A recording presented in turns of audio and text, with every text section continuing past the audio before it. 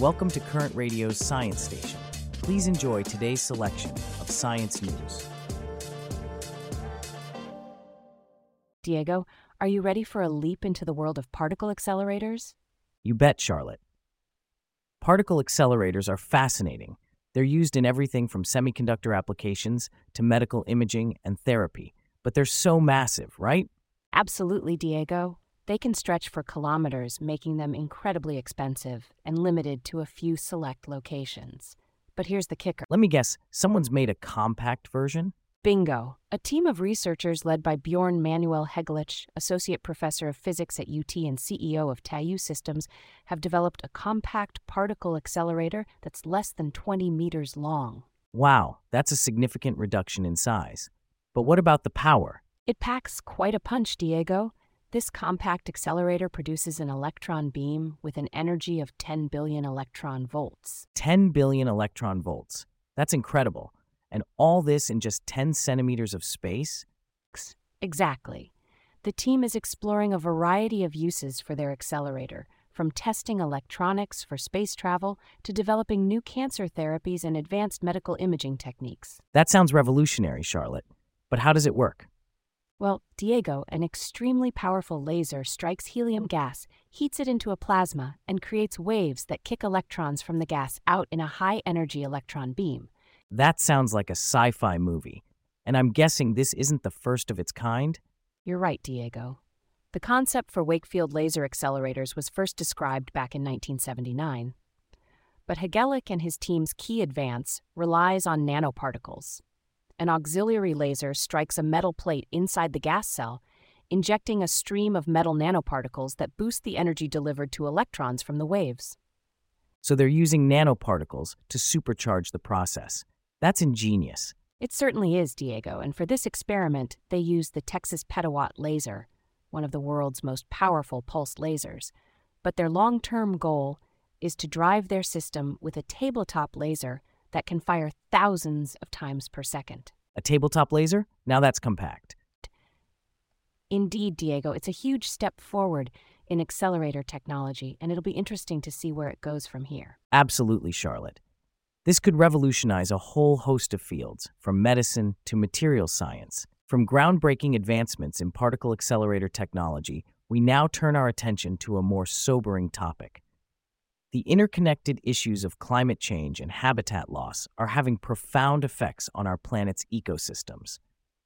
As we'll explore next, the impacts are far-reaching, affecting everything from wildfires to wildlife populations and even human displacement. Stay tuned as we delve into these pressing environmental challenges. Charlotte, it's becoming increasingly apparent that the loss of nature and the climate crisis are two sides of the same coin. They're intertwined, with the escalating climate crisis resulting in habitat destruction, which in turn worsens climate change and wildlife loss. It's a vicious cycle. Right, Diego. And we've seen some of the devastating effects of this cycle. Take wildfires, for instance. They're becoming more frequent and extensive.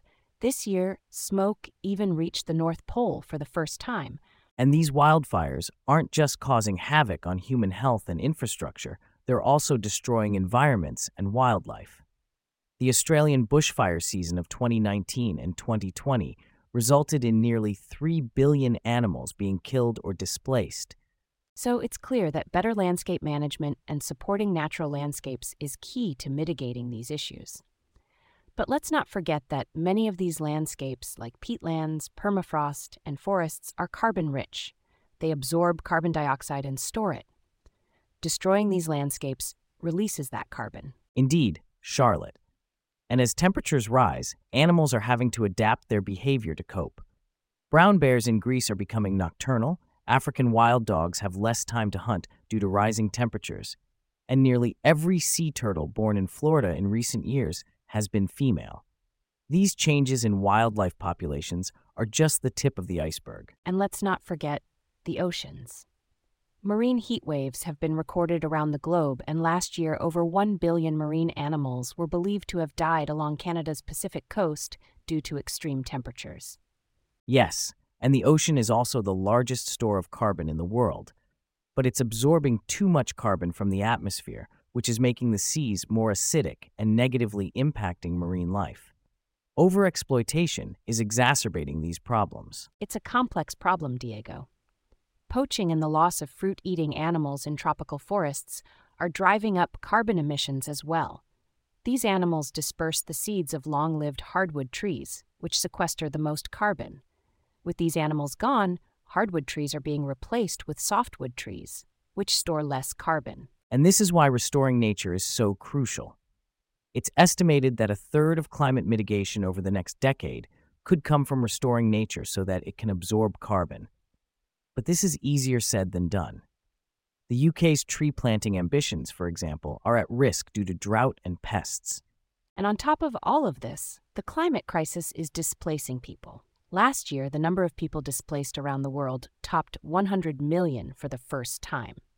Rising sea levels, drought, desertification, increased temperatures, more frequent cyclones, and flooding are just some of the reasons why people are being forced to leave their homes. It's a dire situation, Charlotte. And as regions previously unsuitable for farming become suitable due to the climate crisis, this could have a significant impact on nature. These new agricultural frontiers are located in biodiversity hotspots and critical bird habitats. It's clear that we need to address both nature loss and the climate crisis together. They're separate issues, but they're inextricably linked.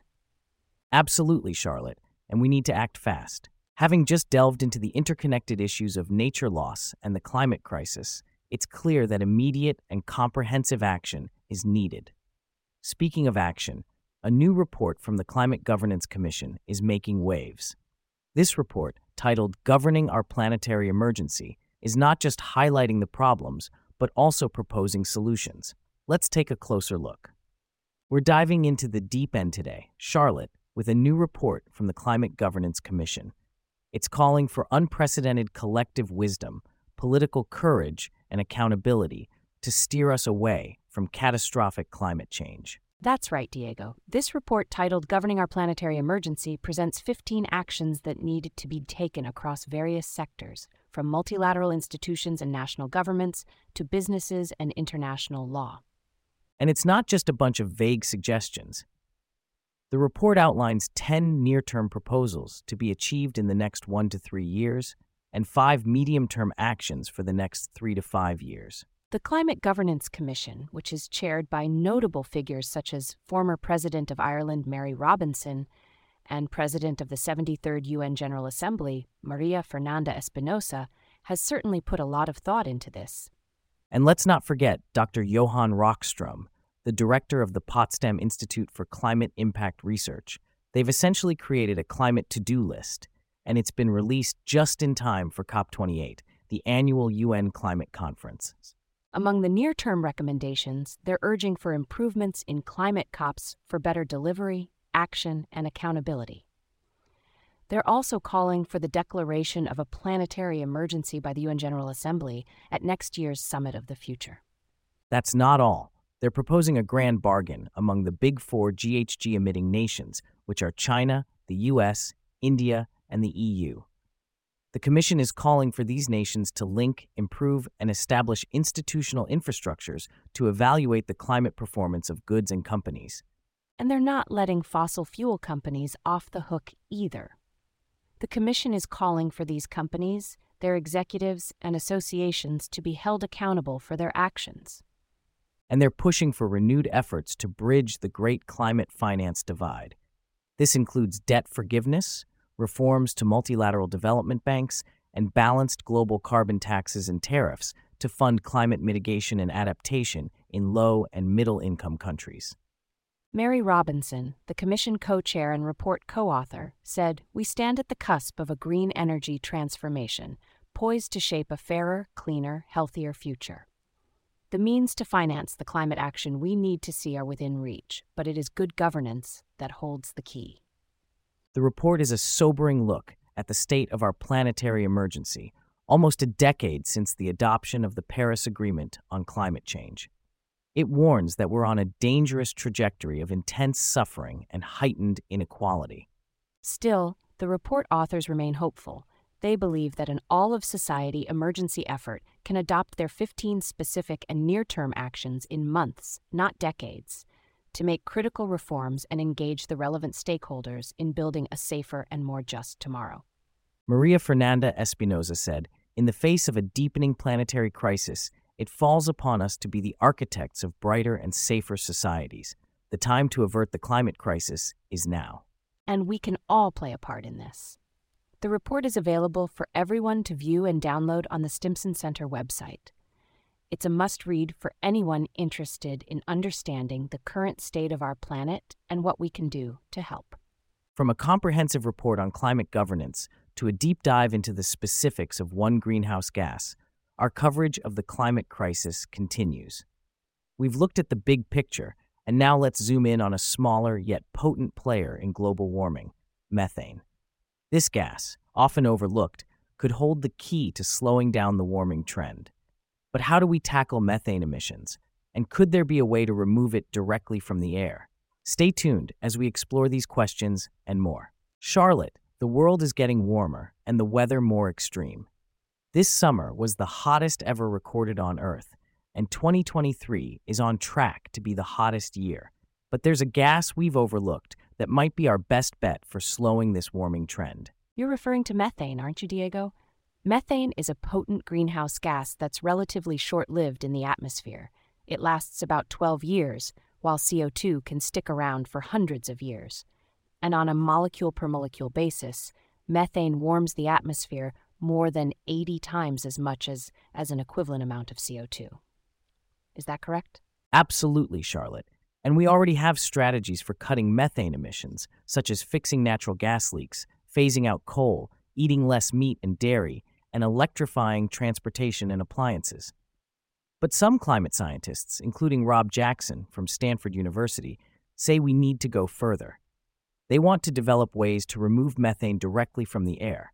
But capturing methane is a tricky business. Yes, Diego, it's a challenging molecule to capture. Most ideas are still in early research stages. But there are promising approaches, like re-engineering bacteria that are already pros at eating methane and developing catalytic reactors to place in coal mine vents and other methane-rich places to chemically transform the gas. It sounds like a race against time, doesn't it?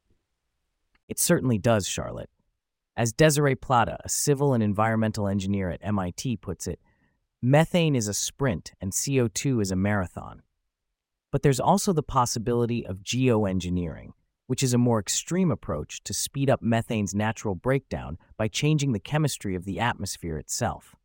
However, this comes with its own set of challenges and potential risks. Indeed, Diego.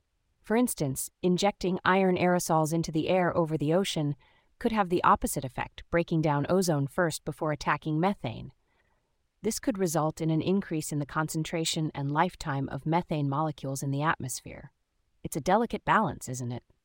It is, Charlotte, and we need to be aware of the potential adverse effects of these interventions, like worsening air quality or depleting our ozone layer.